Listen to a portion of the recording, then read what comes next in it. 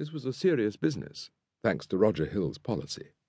I felt that the ordinary audience for school shows was worse than none at all because it consisted of parents and friends who were completely uncritical. So we organized the Todd Troopers and started taking shows out of town. We would rent the Goodman Theater in Chicago or use some of the suburban movie houses in the area. There was nothing makeshift about the productions or the presentation. The good people of Woodstock or the Goodman's Theater subscribers could count themselves lucky to catch Orson's production of The Physician in spite of himself. There was, too, a Julius Caesar, the entry for the Goodman Theatre Amateur Drama League.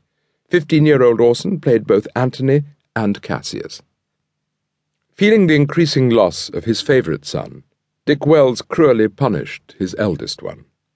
Loathing his sullen, uncommunicative namesake, who had continued drifting aimlessly, wandering the country, working as a casual labourer, Dick Wells had conspired with Dr. Bernstein to have Richard certified insane. From the age of 25, he was incarcerated for 10 years in a lunatic asylum, along with 4,000 fellow inmates in varying degrees of mental distress, during which time he saw no member of his family except his cousin Irene Levko, appointed guardian in the absence of Richard's father.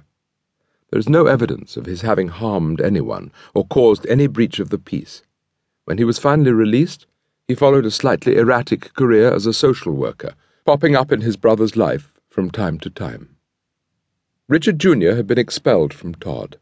Dick Wells might have hoped that Orson would be.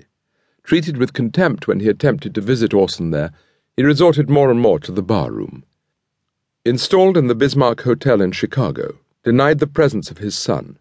He died on the 28th of December, 1930.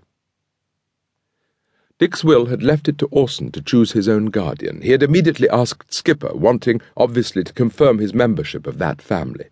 Skipper persuaded him that he must choose Morris Bernstein. So on the 1st of January, 1931, Morris Bernstein became Orson Welles's legal guardian. Moving in with him, Welles was scarcely entering a haven of peace and light. Bernstein was now married to a remarkable woman, Edith Mason, one of the most distinguished American singers of her day, an outstanding actress and possessor of a voice whose silvery brilliance can be clearly heard on her surviving recordings. Returning to Todd, Orson flung himself into his final production, Richard III. The boy was intoxicated with Shakespeare. In his passion, he had overstuffed the goose. The show ran for 3.5 hours and had to be savagely cut short before the opening. Before he left Todd, there was one thing to be done, one of the school's hallowed rituals. Each boy, on becoming a senior, was given a sled, which he kept as long as he was there. When he left, he handed it over to an upcoming senior. Solemnly, this is what he did, in May 1931. As far as we know, it was not named Rosebud. Billboard for May 1931 carried the following announcement. Orson Welles, stock characters, heavies, juveniles, or as cast. Young, excellent appearance, quick, sure study, lots of pep, experience, and ability. Close in Chicago early in June, and one place in good stock company for remainder of season. Salary according to late date of opening and business conditions. Photos on request. To no avail. We may assume that Morris Bernstein was unaware of Orson's plans for himself.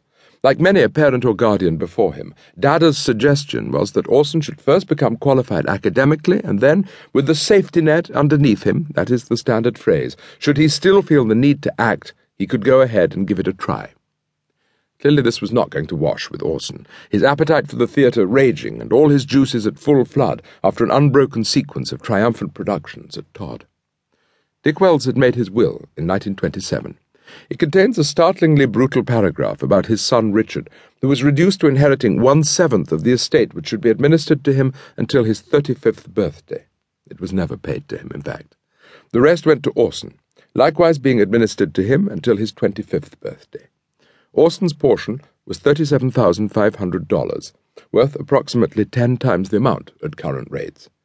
Morris Bernstein, as trustee, was responsible for the administration of the estate. Richard, incarcerated in an asylum, was allowed niggardly sums for clothing and upkeep. Orson hardly found it easier to extract money for his needs. There invariably hovers over any financial dealing concerning Dr. Bernstein a question mark. There is no doubt of his love for Orson, but there is a possibility that he tried to cheat him, too. As for his future, the goal was always Harvard or Cornell. The most Orson could hope to do was to stave off the hour at which he would be obliged to enroll.